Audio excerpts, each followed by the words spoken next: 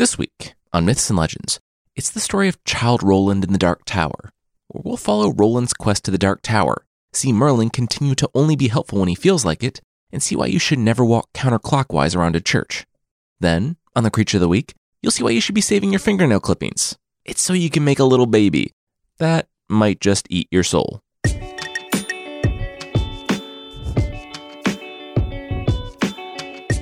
This is Myths and Legends, episode 123, Directions.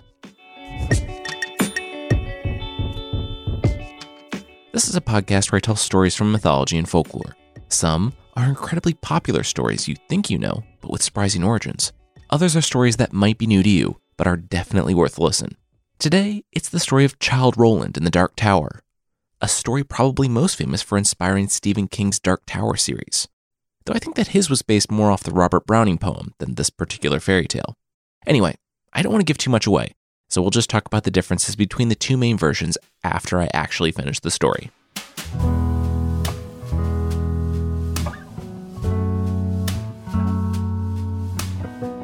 What?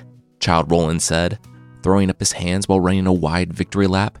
Did you all see that? Did you see that? His sister, Ellen, replied that yes. Yes, they did. You kicked a ball. Congratulations. Yeah, over the church, Roland beamed. Ellen rolled her eyes again. Yeah, they saw. It was great. Except that wasn't really the goal, was it? They were all kicking the ball back and forth, and he just launched it over a building. And, okay, he was still doing a victory dance. All right. She'd go get the ball and come back. Roland was quick to apologize, running toward Ellen with hand outstretched. He was sorry. He'd go. Wait, no. She shouldn't go that way. But Ellen had already disappeared around the rightmost corner of the church. Roland turned on a heel to his two brothers. They'd seen it too. The trio of brothers had to get to Ellen before they did. The brothers screamed her name, calling her back. She was crossing the wrong way. In their pursuit, the brothers made sure not to make the same mistake as their sister. They'd sprinted around the other side of the church, and it was only when they turned the corner that they saw it. The ball she was carrying thudded to the ground, and what looked like a shadow, a hole that swallowed up all light, was all that was left in the middle of the field. There was no sign of Ellen, just an eye staring back at the boys from the darkness as the shadow sunk in on itself, and the field returned once again to twilight. Though they couldn't see her, Ellen's screams continued for a moment, fading into the night. She was gone.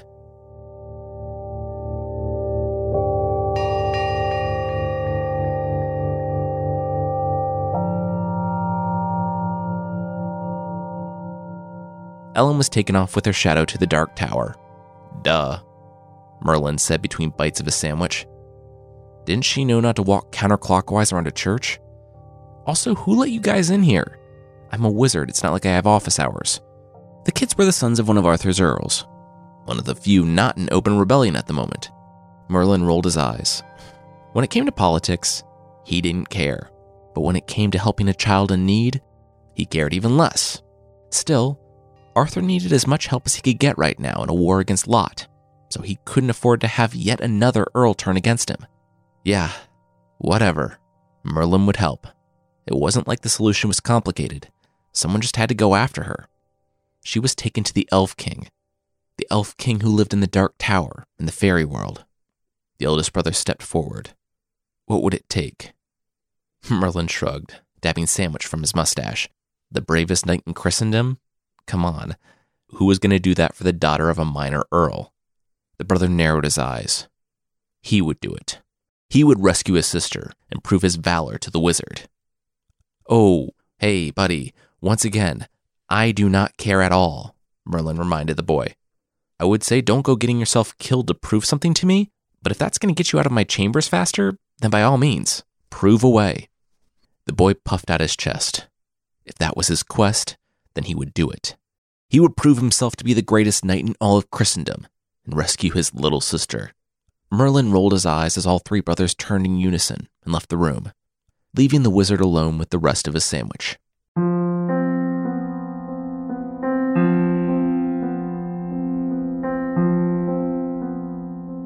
Your brothers are dead, aren't they? And seriously, who is letting just any kid wander this castle? Merlin commented, and then sighed. He waved Roland into his office and told the boy to shut the door. Roland was nearly in tears. He didn't know what else to do. His brothers had crossed the church widdershins, the actual name for going counterclockwise around something, and they hadn't come back. It was a week after the first one disappeared that the second one went, and now it had been nearly a month, with no word from any of them. The boy said getting to the Fairylands wasn't difficult, but he didn't know how to survive it. He was now asking for Merlin's help. Merlin sighed. That was more than his brothers had done. Sure, he would help. Did Roland have a sword? Roland shook his head. He was 11. The only sword he'd ever seen was his father's. Steal it then, Merlin said with a shrug. The boy would definitely need a sword. Roland was quick to object. His father would kill him. Why was Merlin laughing? If Roland didn't take the sword, the elves would kill him. The wizard chuckled. If he took the sword and he was successful, his father would praise him for saving his heir. If he wasn't, well, he'd be dead, so he probably wouldn't care that much. Merlin continued. Regardless, you must steal the sword because you're going to have to use it. Like, a lot. When you get to the Fairylands, you're going to have to strike off the head of anyone who greets you. Also, don't eat anything over there. The food's terrible, and you'll probably get stuck there forever. Merlin patted the kid on the back. All right, good luck. Now get out of my office.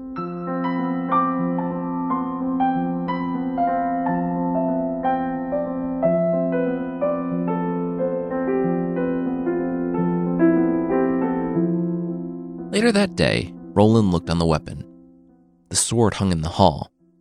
Between the repetitions of Merlin's 2 warnings playing over and over in his head, Roland kept circling back to one additional thought. He could not go. Like, if he didn't steal the sword and walk counterclockwise around the church, he would be safe. And with his brothers gone, he would be the heir. He would even be Earl someday. Maybe his brothers had been fools. Boys with their heads full of stories of knights and princesses. Maybe he could justify that they deserved it. But his sister?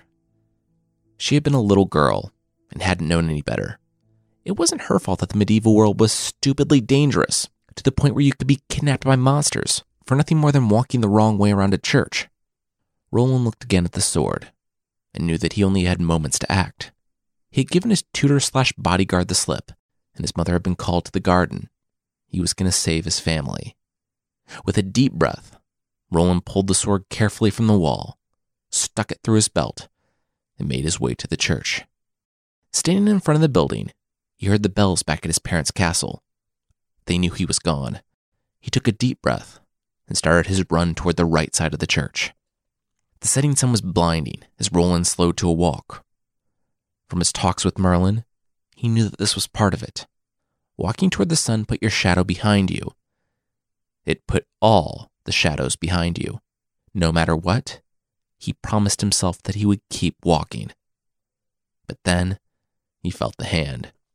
It was a hand that seemed to be made out of pure darkness, pure shadow, and it gripped his shoulder and pulled him backwards. Though everything screamed out within him, telling him to run toward the light, to save himself, he resisted, until the last light of his world shrunk to a pinprick and went out. It was time. With one motion, Roland pulled out his stolen sword and spun around. As the blade cut into the being, whatever it was, it dissipated in smoke and shadow. The boy looked around. It was still night here. Wherever that was, it seemed to be very nearly morning, almost the opposite of his world, where it had been nearly night. Roland put his sword back into his belt and began his walk. Except the horizon was dark, and he had no idea where he was going.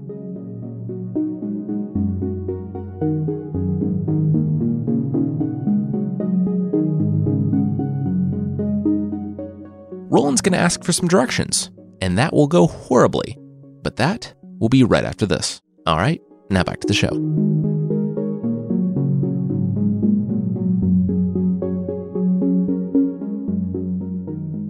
About an hour later, the sun began to rise in the Fairylands.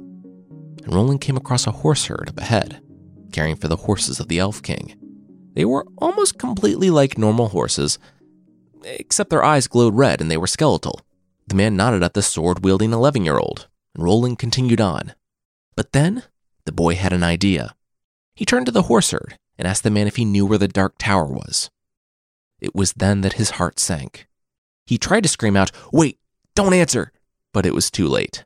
The horse herd had woken up early that morning to feed and brush the horses, even though they were terrifying skeletons with neither skin nor organs of any type, and needed neither of those things. He had kissed his wife, still slumbering in bed, and walked across the room to his 5 children, bundled in their bed. It was a tough elf life for them, but a lot of elves had it worse, and so they were grateful for what they had. With a whistle, he left the house that morning and started caring for the horses. It was weird to see a kid that small with such a massive sword out on the road this early, but the horse herd was always happy to help a stranger. The boy looked like he was grimacing as the horse herd helpfully gave him directions. The Dark Tower was a ways off, but if he went down the road to the cow herd, he could give more detailed instructions. The boy, instead of saying thank you, apologized. The horse herd wasn't sure what all that was about, but the boy mumbled something about a wizard, and one of the 2 things the wizard had said. Without warning, he ran the horse herd down and stabbed him in the chest. Apologizing profusely, he lined the sword up against the man's neck, the apologizing neither helping the situation nor really making Roland feel all that better. Roland was so shaken by the man's accusing glance that he ran away from the pen as fast as possible, leaving it open for all the horses to run away. As the sword bounced against Roland's side, he consoled himself as best he could. At least he had killed an evil elf, right? He slowed to a jog as he neared the cow herd, milking the cows. Panting, he put his hands up above his head before resting on the man's fence. "Oh, hey, so I'm looking for the Dark Tower and..." Wait, don't say anything. Come on, Roland," the boy said, chastising himself. The cowherd was apologetic. He didn't know, but the henwife down the road would. She was super nice. Roland looked like he was feeling a little rough around the edges. "Do you want to come in for some tea or something? Hey, what are you doing with that sword, kid?" "Kid?"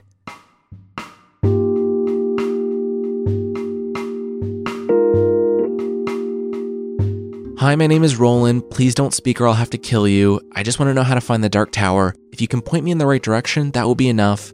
If that's not sufficient, I have a stick here so you can draw me directions in the dirt. Just please don't say anything." The henwife looked confused and pointed west. Roland winced, and then he realized she hadn't said anything. "Oh, nice. Okay. Thanks so much." "Yeah, no problem. Anytime," the henwife said, and went back to spreading seeds for her chickens, who, of course, had terrifying little glowing red eyes. Then she stopped.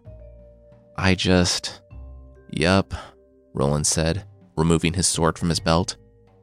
"And that means..." "Yup," Roland said, and chased after the woman. "Wait, there's more," the woman shouted as she ran. "To get to the Dark Tower, you have to go counterclockwise around the 3 terraces and say, 'Open wide, let me inside. Open fast, let me in at last.' Is that enough to let me live?" Roland sighed and shook his head. "Thanks for the heads up, but no. Sorry." Several minutes and one dead, but surprisingly quick henwife later, and Roland began to see the Dark Tower looming on the horizon. If Merlin was to be believed, and Roland really hoped that this was the case, since he had just killed 3 people on the wizard's advice, then the Elf King held the boy's siblings as prisoners in the tower. If they were still alive.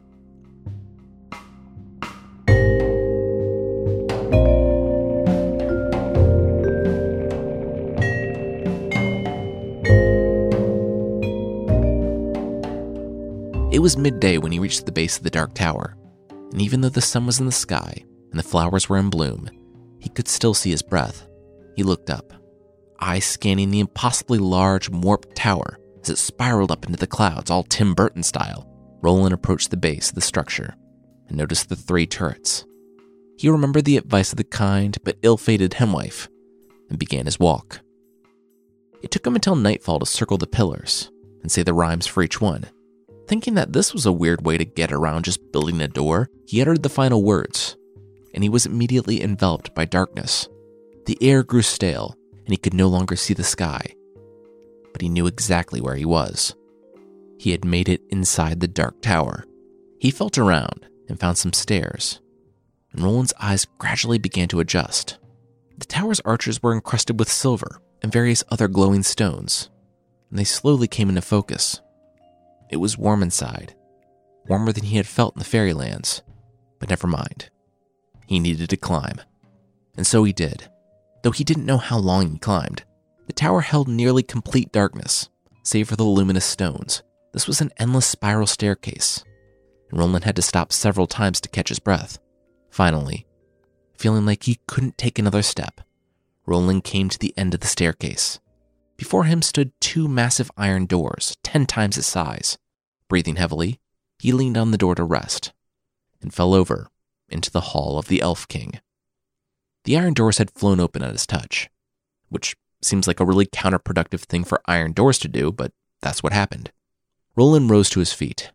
Here he was, at the top of the dark tower. And it really hadn't been all that difficult either. Just decapitating 3 helpful people and a lot of walking. Inside, the pavilion wasn't really a hall at all. It was one giant penthouse balcony at the top of the dark tower. As Roland stood, he looked out, but didn't see the rolling hills of the fairylands that he passed on his way in, but an ever-expanding carpet of clouds.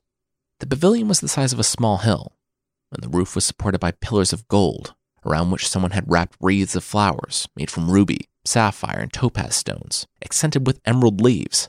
In the middle, hanging from a golden chain, was a massive lamp crafted from a hollowed-out pearl that illuminated the hall with the light of a dying star.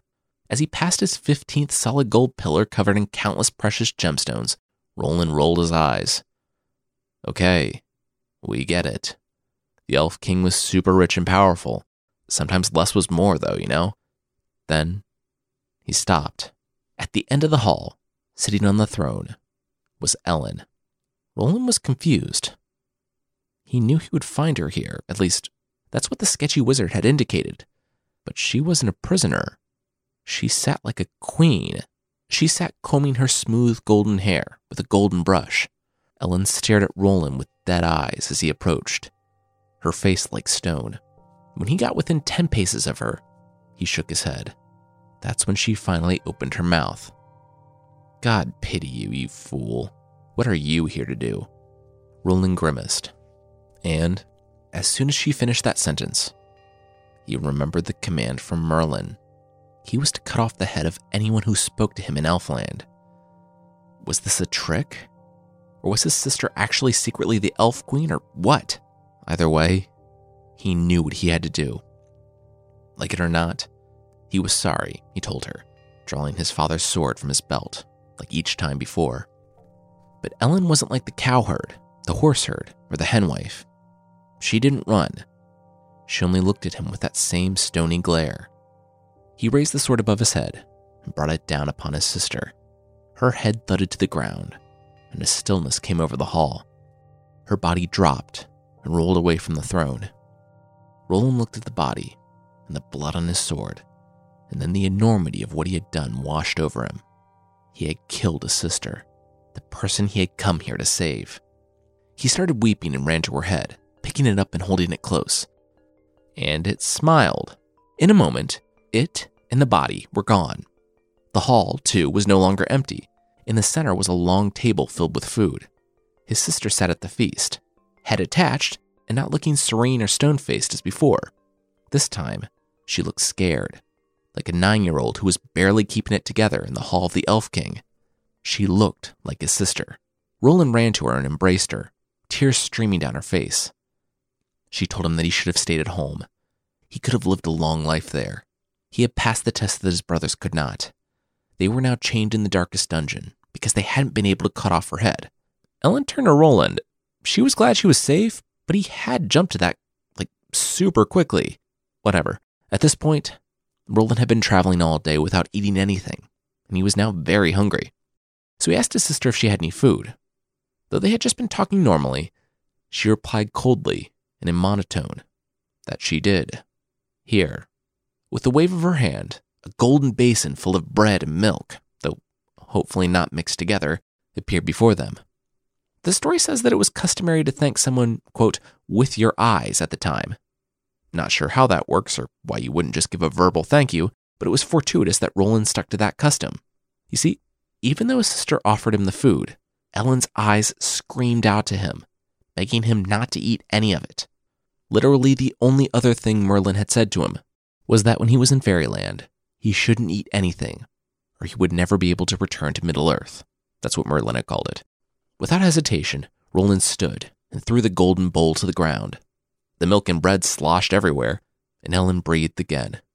He had done it. He had passed the test. Not a sup will I swallow, not a bit will I bite, till fair bird Helen is set free, Roland declared.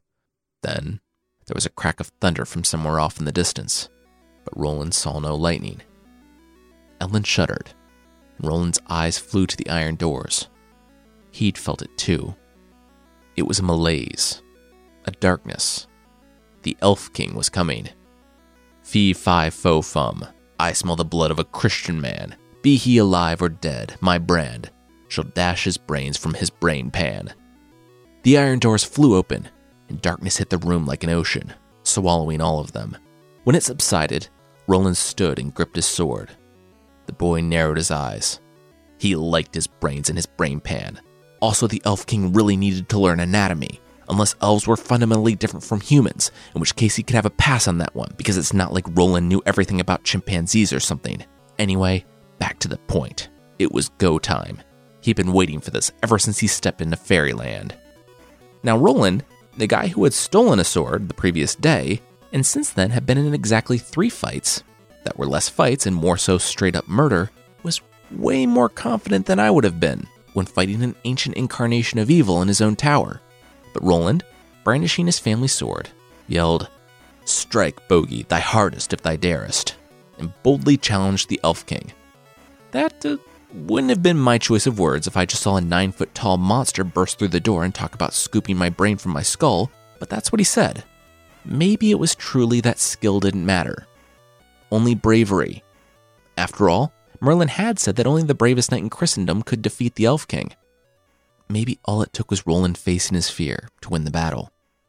Like, the victory was in him the whole time, sort of thing. I have no idea why the Elf King was actually flagging against an untrained child haphazardly swinging a sword around. I mean, maybe the Elf King just wasn't used to fighting because none of the warriors that came from our world got past his tricks. Regardless, it immediately started going very badly for the Elf King because the kid was actually winning. Cut to 10 minutes later, when, not a scratch on him, Roland was wailing on the prostrate form of the Elf King, and the monster finally yielded, begging him to stop. Roland stood over him, triumphant. He demanded to have his brothers brought to him. In the blink of an eye, the boys were there in their golden coffins. Roland looked on the Elf King and raised his sword. The Elf King flinched, and Roland declared that he would grant the king mercy if he released Roland's siblings from their spells and enchantments and let them go back to Middle-earth. The Elf King looked confused, but then shrugged and snapped his fingers.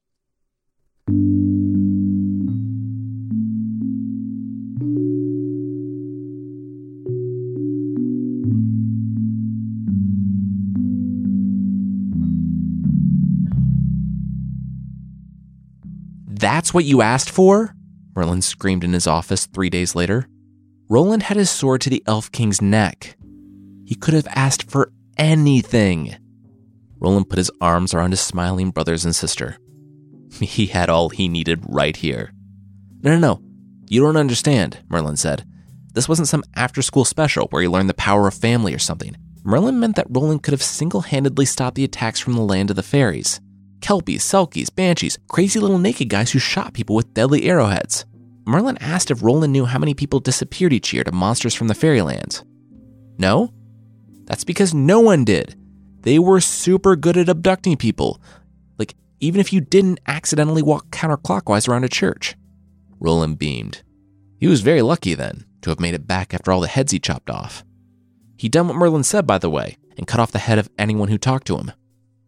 Merlin blinked a couple of times. Why did he chop off all their heads? Like, of normal people? Roland paused. I mean, yeah, they just seemed like regular people. They actually helped him find the Dark Tower. Merlin mumbled something about that being a bummer. Roland really only needed to pass the test and decapitate his fake evil queen sister. He didn't need to kill everyone in Fairyland that talked to him.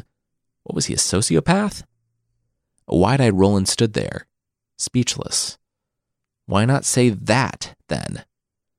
The wizard waved it off. He was sorry. He was honestly just used to dealing with these knights, and not all of them were as smart as an 11-year-old. You needed to give them clear, simple commands, and even then they found a way to screw things up. For instance, just the other day, Gawain came back with a woman's head around his neck. Ugh. Though, maybe that's why the people of Fairyland hate us, and they're constantly capturing and imprisoning anyone who gets close, because they just tell anyone who goes over there to decapitate first and ask questions later. In retrospect, too, I shouldn't have told you not to eat. You guys ate, right? Ellen and the brothers who had been captured nodded. Yeah, Merlin continued, eating in someone's house is like an international symbol of peace and hospitality. He might not have been able to hurt you then. Yeah, that's definitely why they all hate us and kill us any chance they get. People just keep going in there, cutting off all their heads, refusing nice dinners. Roland stood and thanked Merlin for his help. And after Merlin handed Ellen his card and, with a wink, told her if she wanted to learn magic in a few years, she knew where to find him, Roland left Camelot and started for home. Together, the children grew up. One brother became the Earl, another a priest, and Roland became the bravest knight in the land, if we're ignoring all actual King Arthur canon. Ellen became a true queen, and she never walked widdershins around a church again.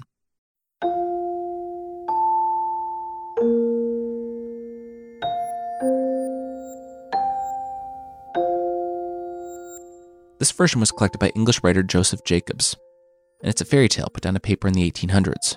As I talked about at the top of the show, even though this story includes Child Roland in the Dark Tower, I'm all but certain it wasn't the inspiration for Stephen King's Dark Tower series, since King himself said in an interview that the series was inspired by the 1855 Robert Browning poem called, quote, Child Roland to the Dark Tower came.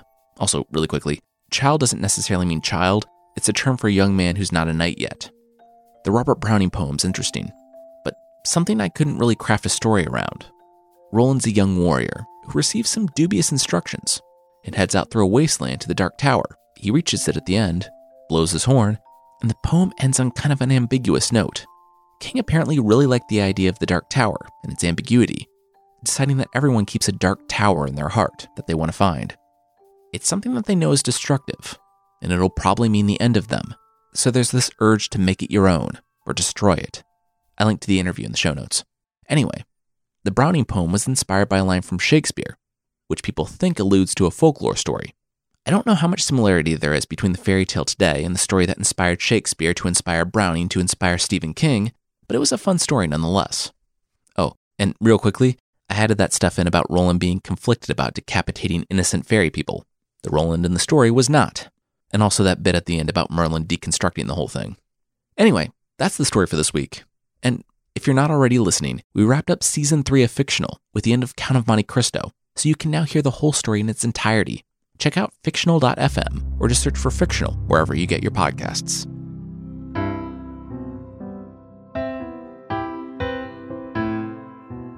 The creature this week is the Ilamba from Zambia.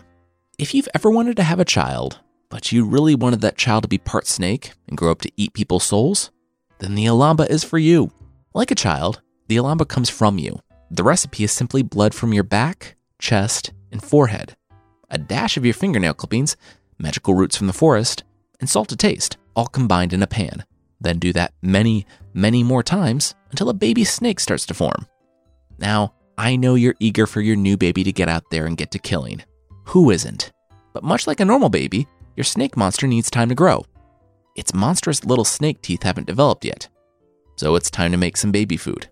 The Ilamba prefers porridge and eggs, but you're the parent, so you make the decisions based on what you think is best for your evil mythological creature. One of the cutest, or most off-putting things about the Ilamba, depending on your personal vanity, is that, even from the moment it's born in your blood and fingernails, it has exactly your face for its entire life. Like a normal human, raising a horrifying homunculus is a lifelong commitment. And for the first 5 years, you're just going to be mashing up some snake baby food until that thing's fangs develop enough for it to feed on its own. Then, the day will finally come. You'll look to its crib to find the Ilamba gone, and then you'll hear a scream from the village. your creepy little snake you is growing up. It'll use its newly developed fangs to bite someone and steal their soul. To everyone else, it'll just look like they were bitten by a poisonous snake, but the victim will see your face on it and feel their soul leaving their body. Making an Olampa is a commitment to not just your snake baby, but being basically evil for your entire life, because it's a very close relationship. If you die, your snake baby dies, but if your snake baby dies, you die. It's like having your heart walking around outside your body. You might think it's a good idea to keep your snake baby locked up inside the house then, especially since the people of the village are mad that their loved ones' souls keep getting stolen, wah. That would also be a bad idea, because having a taste for soul food, I'm very sorry about that pun, it's not going to want to go back to porridge and eggs. It'll eat you, not realizing that after it does so, it'll die. To get rid of it without dying yourself, you have to be the one to do the deed. If you can do it with your own eyes sadly looking back at you, while trying not to think about the good times together, where it took its first slither, or said its first words, in your voice, you'll be rewarded with the body exploding as all the souls are released, which will then haunt you for every moment of your life until you die. I know this is a controversial position and I'm gonna get angry emails about it, but maybe don't create giant soul-eating snakes. It hardly ever ends well.